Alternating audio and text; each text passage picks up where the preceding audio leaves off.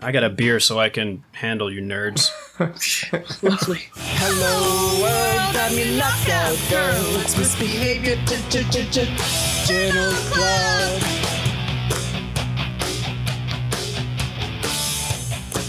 Welcome, listeners, to the Misbehavior Journal Club. I'm Amiel Moreno, here to tell you this is part 2 of a series on consciousness that we've recorded. If you'd like to go in order, you can go to part 1, which is episode 55, or continue on with part 2, this episode 56. I'll now allow my other co-hosts to introduce themselves. Leah Kravitz, Banff. Nicole Davies, NPC, not particularly conscious.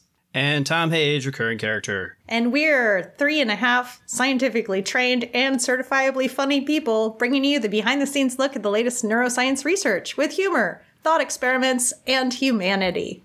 I'm the ugly Backstreet Boy. Including a joke that will only make sense if you listened to the first episode. Please enjoy. Just not remembering. I don't know, man. There's too much examples in the animal world of consciousness if you go with the definition of it in the podcast that Nicole listened to. Yes, that was such a great segue. And talking about memory makes me think of stuff I want to say. So awkward. So Amiel. Studio. Phil Collins, you just talked a lot now about, I'm calling you Phil Collins, Amiel. I got it. About like neuroscientists and how they were like, we're going to figure out consciousness in the brain. And maybe we won't give a very good definition of it. And then we listened to this podcast, the Big Biology podcast, with a book, Evolution of the Sensitive Soul. There's a lot of talk about philosophy. If you know one joke about philosophers, it's that they're going to ask you how to define something. Mm-hmm. Doesn't it beg the question? Yes. No, you beg the question. Your mom begs the question. You're the one begging. So Dio. Damn it. So Dio. I'm going to be pro-philosopher for the purposes of this podcast, at least. I will allow it. And we can talk more about when philosophers are not good. And I think Tom listened to a podcast that he might bring up where there was some talk of that.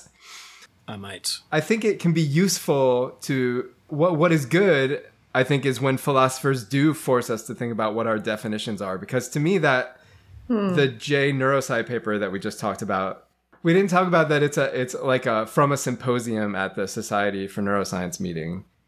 And to me, when I see that on a paper, I immediately think, 20 people wrote this after they talked at this meeting. And each one of them was like, I want to get my pet idea in there, right? Which colors how I read it. When I read a review that's like one person, I have 2 ideas in mind. I'm like, this person went off alone in the wilderness and thought, and they questioned their entire existence like Rene Descartes. And then they were like, okay, here's what I got. Or they were like, oh shit, it's the end of my postdoc. I got to get a paper out. Here's all of my notes. And then you read that review and you're like, oh, you gave me a list of references with sentences in it. Thank you. You should be able to publish a standalone annotated bibliography. Yeah. Right. Yeah. I mean, I find it useful. I'm only being half sarcastic. So like philosophers can be useful because they will do that thing that a good review does where they're like, we got to think about our definitions. It's bad when they get too full of themselves and they're like, I'm just going to think about my words and figure everything out that way. And I'm never going to talk to scientists. So take us through the main points of the origins of consciousness. Yeah. So they're not philosophers, but they're going to take an approach that is like philosophy, sort of starting from nothing. They're actually taking an evolutionary approach, and that's why they were on Big Biology. Mm-hmm. But at the beginning, they talk about how consciousness was defined in philosophy. That's sort of like what they're up against, right? And so we have to say something about philosophy. And what I want to say, with the caveat that I've taken one philosophy of mind course in undergrad with Daniel Weisskopf, charming Shout out man. to Dan. Yeah, Dan. Let's pretend that we're like in a armchair, like a philosopher in the 1800s, sitting next to our fire. because we're independently wealthy white men who have nothing better to do with And our we're lives. not sitting on 2 cinder blocks stacked on top of each other. Yeah. But my feet are up on an ottoman that's actually an elephant's foot that has been taxidermied. Right. A real elephant's foot, yes. What kind of pipe are you imagining yourself having? Ivory. Yeah, good. So taking a puff off the ivory pipe and trying to define a consciousness a priori.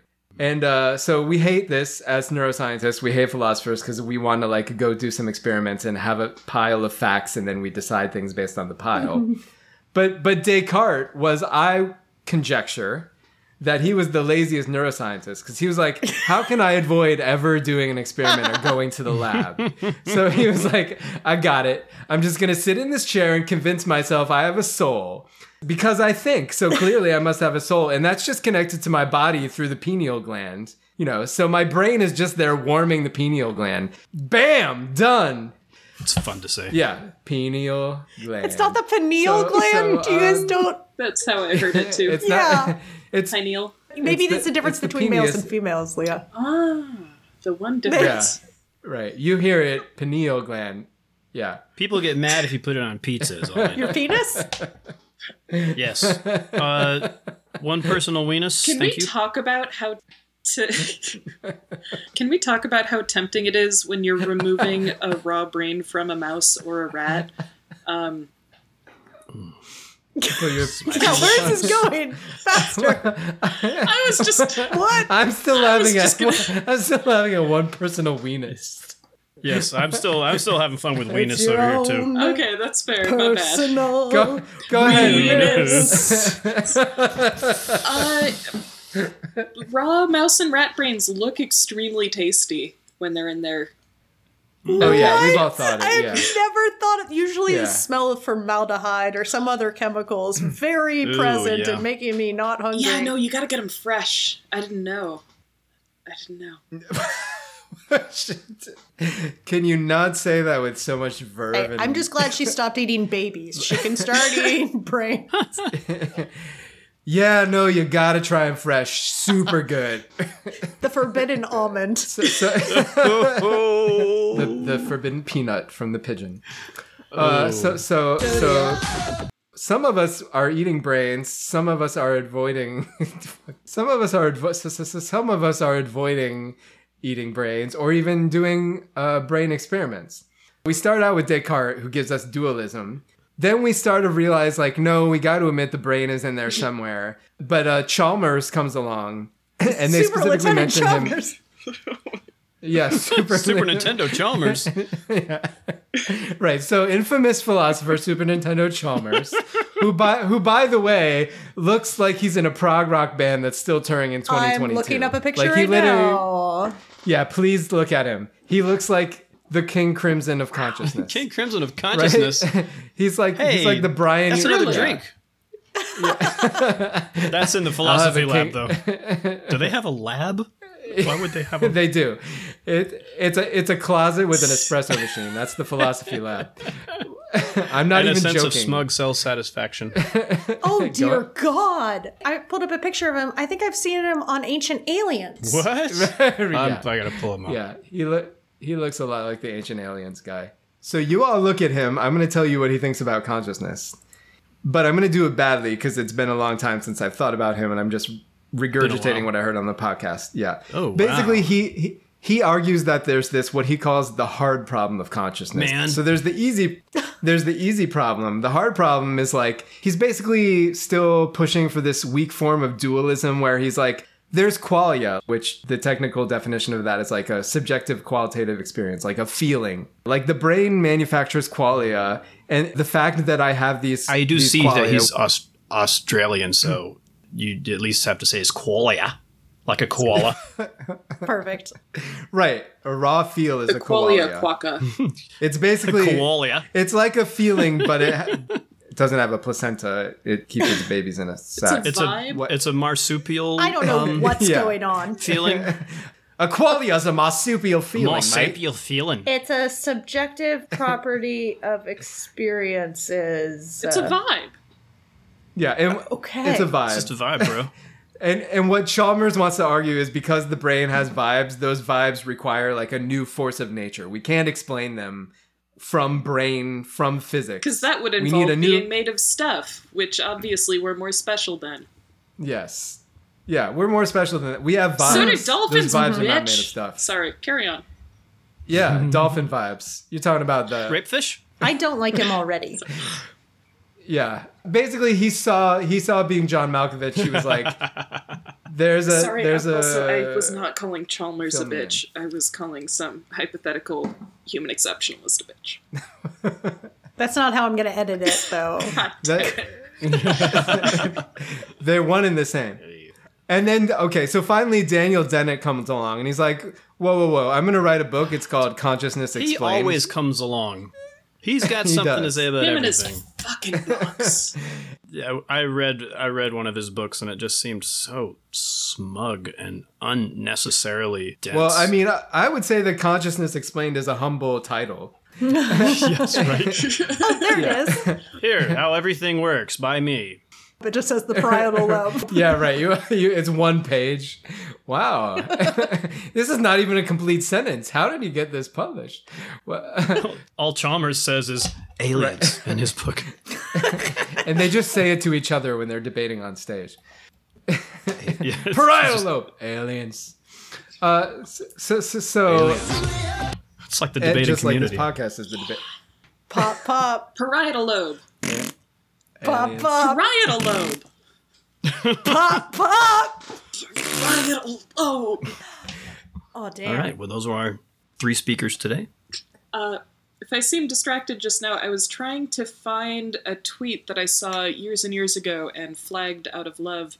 It was something along the lines of someone has a restraining order because of one too many times that they stood outside Daniel Dennett's window and shouted about what it's like to be a bat.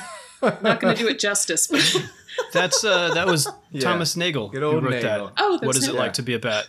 But Dennett did have stuff to say about it, if I recall correctly. I think they were wearing a bat mask. I don't know. I'll never find it, but I needed to offload onto you. Thank you. That experience. I want to find that Can tweet. be a, I mean, that pretty much sums up. That sums I up do my too. life. That's amazing. Guys, not right now. Can we? I gotta explain consciousness. So Yeah, just do that real Real fast. Go on. So basically, he has this multiple drafts theories of consciousness, which makes a lot of sense and lines up with what a neuroscientist would say. You know, there's a bunch of stuff going on in the brain, and then sort of post hoc, the brain is like, yeah, this is what I experienced just now. Like all this stuff comes up from the bottom, and then it sort of tells you a story about what you're experiencing. So that is Multiple drafts Yeah. theory.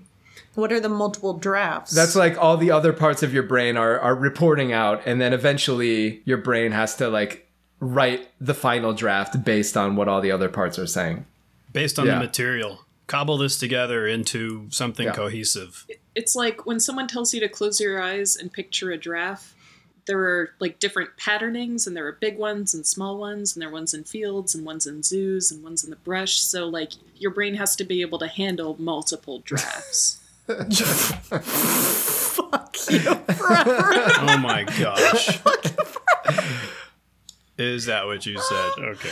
And finally, we get to Ginsburg Galoba. Ginsburg Jablonka. So these are the authors. So they're not going to be philosophers. They're going to be taking this evolutionary approach. And what they want to do is sort of the same thing people did when they asked, like, when did life start? So it was fruitful to think about that in terms of evolution too. Like, where do you go from a virus to a cell, and how does that happen? So they basically went off, and this book literally took 10 years to write. And what they come up with is a marker of basic or minimal consciousness. And going back to the neuroscience paper, like, they don't give a very strict definition of consciousness. And that's why it's sort of unsatisfactory, because it's like everything in the kitchen sink in there. So in contrast, they're trying here in this book to be like, we just want a minimal consciousness. Like, if I look at evolution, where's the first thing that I see in an animal? And I'm like, okay, we got to agree that's like the bare minimum consciousness. And the title, Sensitive Soul, is trying to relate that back to how it turns out that annoyingly the Greeks were right and they had good ideas, even if they didn't know why. So like Aristotle, I think it's Aristotle, not Plato, one of the Greek dudes, basically had this like what he calls it's a teleology. They say this is a teleology constituting framework, their way of coming up with consciousness. This is all going to make sense in a Can't it's wait. all going to make sense in a second. So Aristotle's like, yeah, teleology, like this is a thing that makes goals. That's what teleology means, right? The lowest level, the lowest telos, if you will, is like a plant. A plant's goal is to like make enough energy to not die, right? It just sits there and it photosynthesizes, or maybe if it's extra fancy, it eats a fly, right? But it's not like out and doing stuff.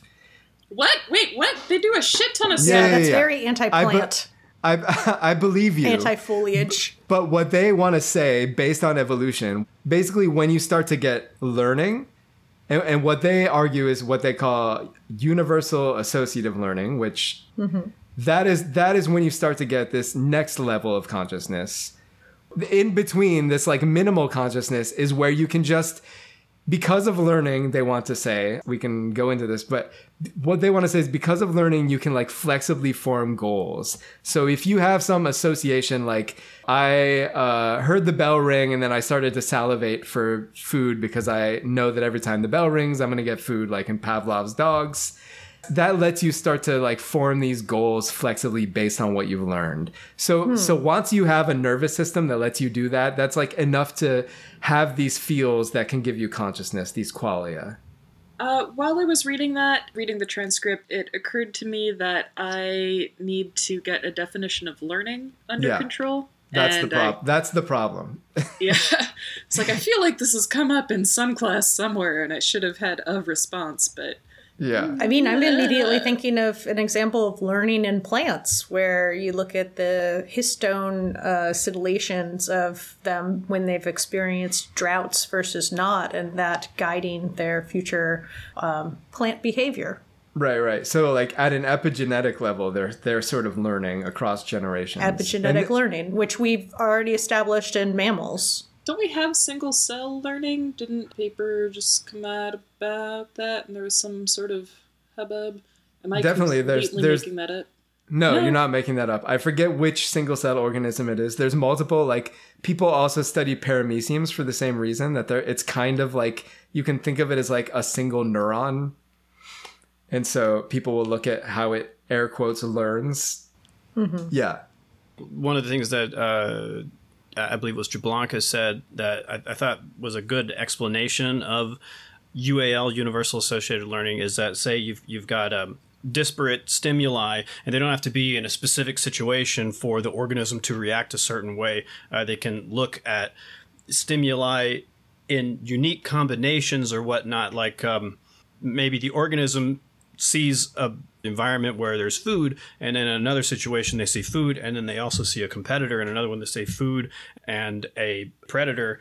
They're in different situations each time, but the animal, because of universal associated learning, is able to dynamically react to the specific situation because they're able to categorize and lend weight to the unique circumstances. These different elements are synthesized. It's the ability to synthesize. Yeah, when Alex the parrot can pick out not just the blue objects and not just the blocks on a tray of green and blue, but the blue those objects blocks, might interact with or just one the green spheres. Yeah, he can do that, but he won't call you the next day. What a dick. What? I thought he was calling me Pretty Bird. Well, you have Alex the gray parrot's phone number? Well, obviously he doesn't have mine. Okay. I'm sorry you got ghosted by a gray parrot, but literally ghosted. Yeah. But no, Tom, that was a perfect explanation, and I think it's what's different. Like, it's easy for us, and this is what they're doing, I think, in this book. It's easy for us to imagine that when you get that kind of learning going on, where you're like, I saw this predator in the same place, so I know that if I hang out in this place, I'm probably going to run into this predator again. That feels... But there's food there. Yeah. So it starts to feel like the animal has a feeling, an awareness, a subjective qualia or whatever that represents like this place, this predator, this food. that's different. Like I don't imagine, even though a plant can learn across generations, I don't imagine that a plant is like, it's cold again. Right? Like That's all they do. Yeah, that Are you find fucking They kidding don't- me? They move They- around until they find it, and But then they I go don't think that towards they- it. I don't imagine Or that like they. those fucking aphids are at it again. I do not believe that a plant is like those fucking aphids. They can hear the vibrations of things. All right, we're getting really sidetracked into the plant thing. I think the women here. I want to the say something germane to the identifying topic. women are definitely seeing consciousness in plants, and that's okay. I don't know if I'd go that. God damn it, Leah! You'll never agree with anything I say. I'm sorry. Here, I'll meet you. I'll meet you. I don't know that I can't find a distinction in consciousness between me and a plant. And that doesn't mean I think plants have consciousness. I think I'm just an exceptionally well-organized Plant. pile of But stuff. is this the case where we need a different word because consciousness is just too Loaded. yeah. I'm down for that. So I just want to say, as a man and a philosopher, I think plants can't be conscious because they don't have a pineal gland. Yeah, So- perfect. Oh, Right. So, It's so glandular. yeah.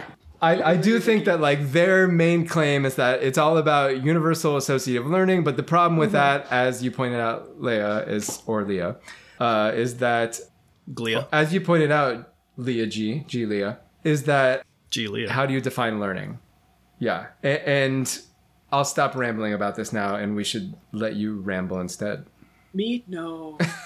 Come on, motherfucker. That is not I want to rude. hear about these glia. Yeah, I want to hear Okay. about the historical perspective too. I thought that was a really interesting thing that you had to bring to the, because we're talking high level what things are going on right now when we're discussing this, but you get like this really great like vertigo when you start to realize how far we've come on this topic. That's a great way to put it. Vertigo. Yeah.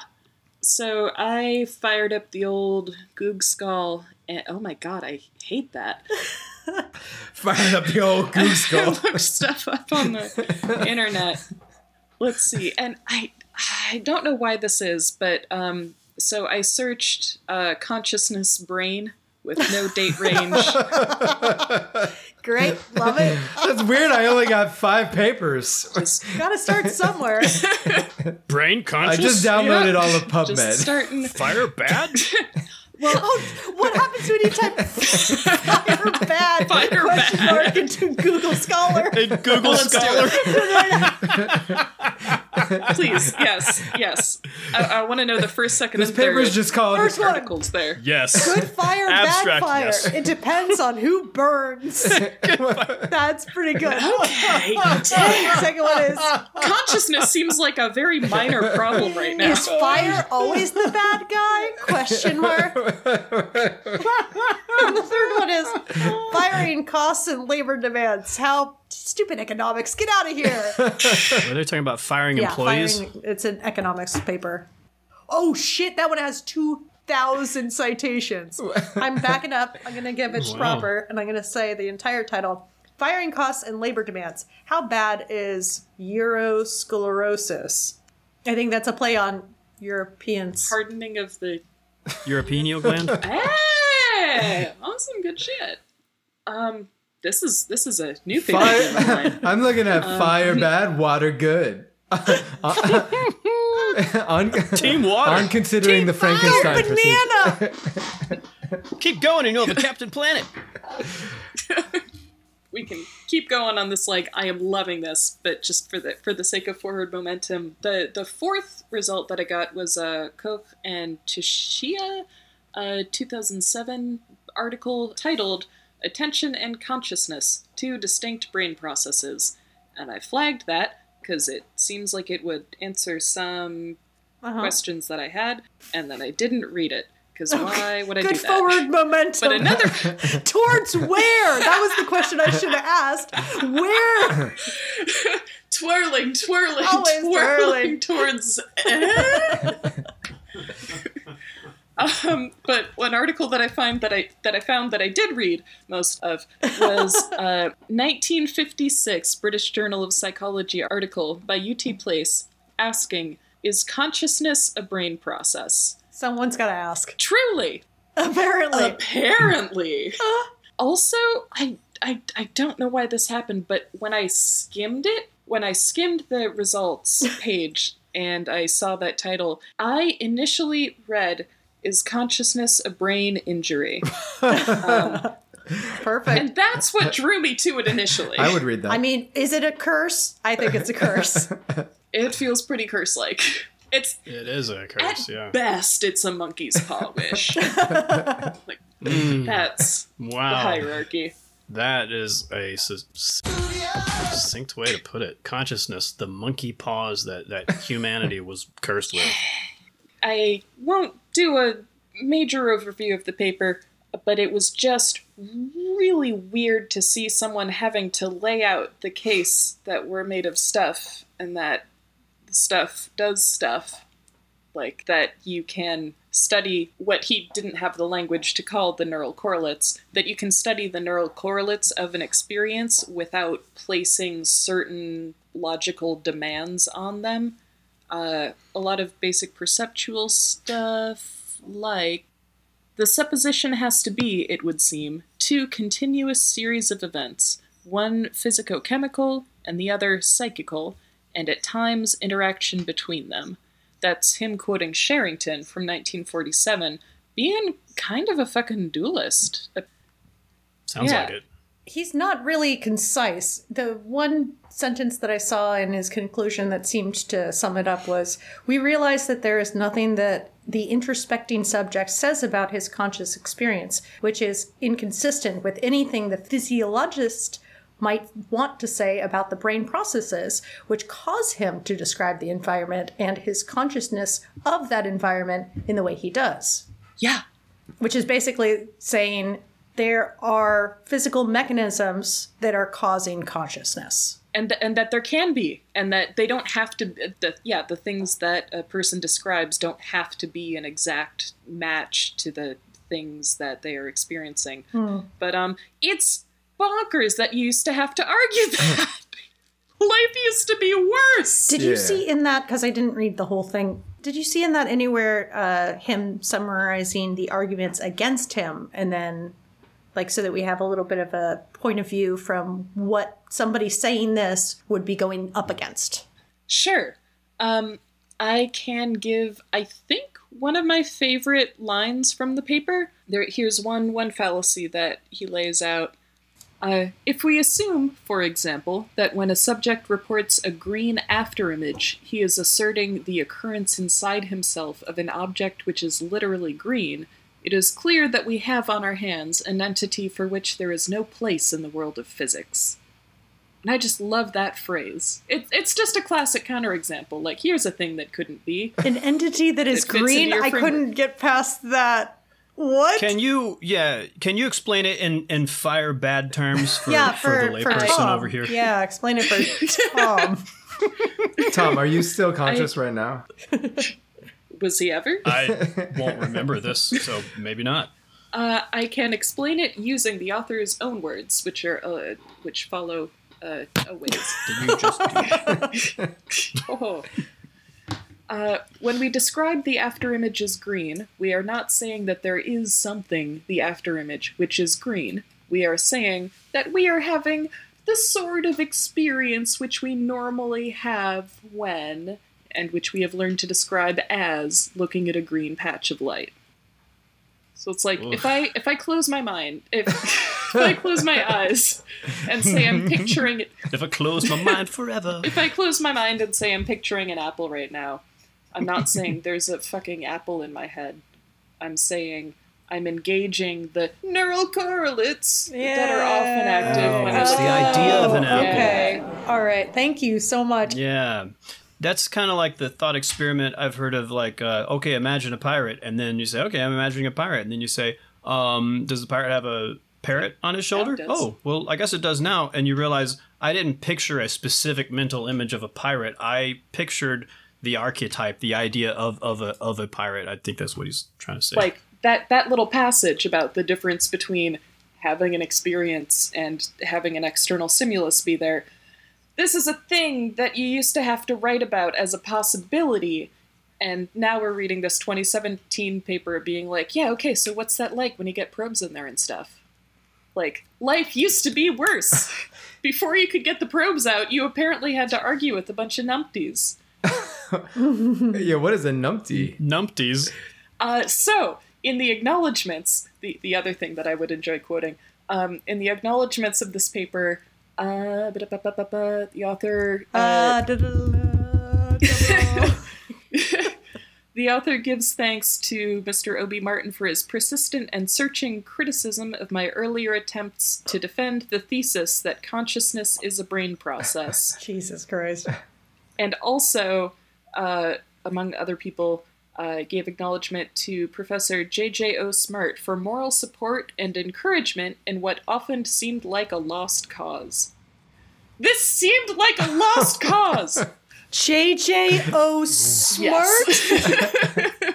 Really buried the lead there. That's what I got caught up on. Okay. So Uterine Place would like to thank Jesus Christ Smart.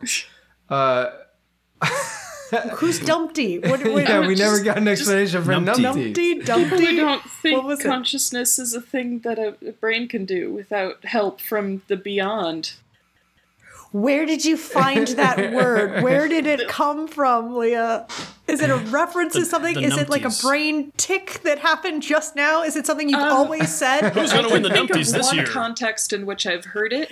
I can, like, that's a memory that I can recall. Before Okay. that, I just kind of generally knew it was a word, but I don't have any other instances of being exposed to it. Are you having So you weren't a conscious. neural correlate of numpties I'm right having now? a neural correlate of your face. Is it a... Literally. You are Yeah, I'm sorry. experiencing his face right now. Still not fuckable. Oh. Can I just say, like, I think you're right that I'm not fuckable, and that there's this point that he's making about, like, oh, right, it's your language is shorthand for I'm having a neural correlate of this thing I've experienced in the past. But also there's this baggage that is not, I think, explicit in the paper of, like, other philosophers. I think the first sentence you quoted where he's like, it could be that this thing is not a thing that's in the world, is, you know, that's like qualia too. You can read it that way. So he's like reacting to people that would want to argue that when I self-report, it shows that there's a qualia and that qualia has to, like, exist out in the ether as its own force. But he's like, no, it's just a brain thing. So I see some of that in this paper, but it's interesting that he doesn't name names. He names, like, Who wouldn't? Wittgenstein, I think, in that.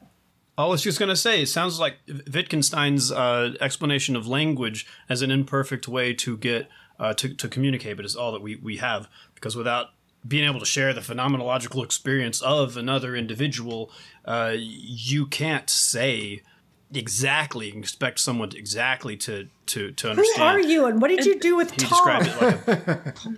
You've never let me talk about philosophy to you. Anytime I brought it up, you're like, bullshit. Anyway, what do you want for dinner? I'm sorry, I'm going to go back to work doing actual science. Wittgenstein described language as everyone having their own personal beetle in a box. You can look at the beetle, but you can never show of everybody else what that beetle looks like. I can say, oh, mine is green. Oh, is he iridescent? Yeah, he's iridescent with flecks of red. Ooh, I'll bet you that's cool. I think I get what you're saying. Okay, well, my beetle is jet black, and he's got little dots of blue on him, and his name is Fred. So you can understand what the other person's beetle looks like, but you can never experience You're it quoting directly. verbatim Channeling. from Wittgenstein right now, right? Yeah. I thought it was Dr. I am. Seuss. And there's a beetle in a box, and the box is wearing socks, and the socks is the battles, and the battles with the Beatles. Yeah, And the that's Beatles it. read it. His name is Fred. These beetles have stars on their Sorry, bellies. These is beetles there do a not. good argument for ethereal qualia? Okay. No. Just check. Just check. Just want to make sure. Okay. No. And with that, why don't we take it over to what Tom brought to the podcast today that we referenced earlier, this interview with Churchland. Thank you so much for joining us for part 2 of our series on consciousness. Part 3 will be coming out in 2 weeks, followed by regular scheduled episodes varying in topics and brought to you with love from the Misbehavior Journal Club. Thank you so much for listening, and don't forget to misbehave.